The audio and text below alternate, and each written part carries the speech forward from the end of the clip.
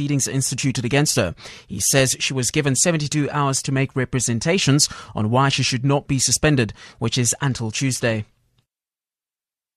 The federal executive will make a final decision on whether she should be suspended based on her representations. She hasn't been suspended with immediate effect.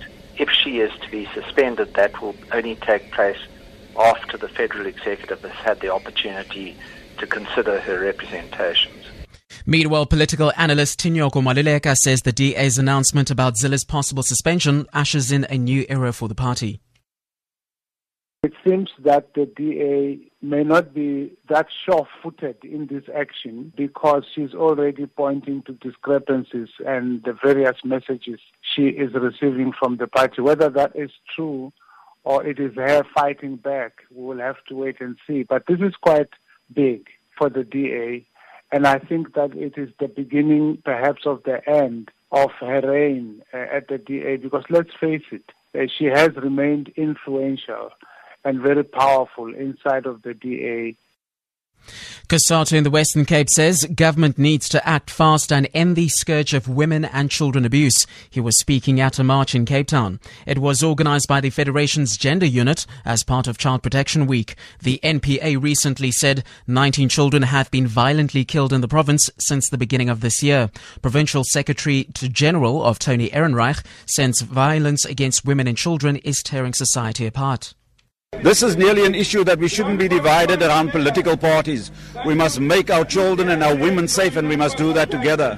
And so COSATU is saying we want more effective action from the side of government, we want better policing, but we also want more social workers.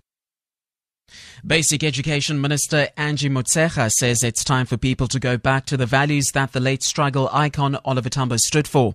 These include humility, freedom and peace.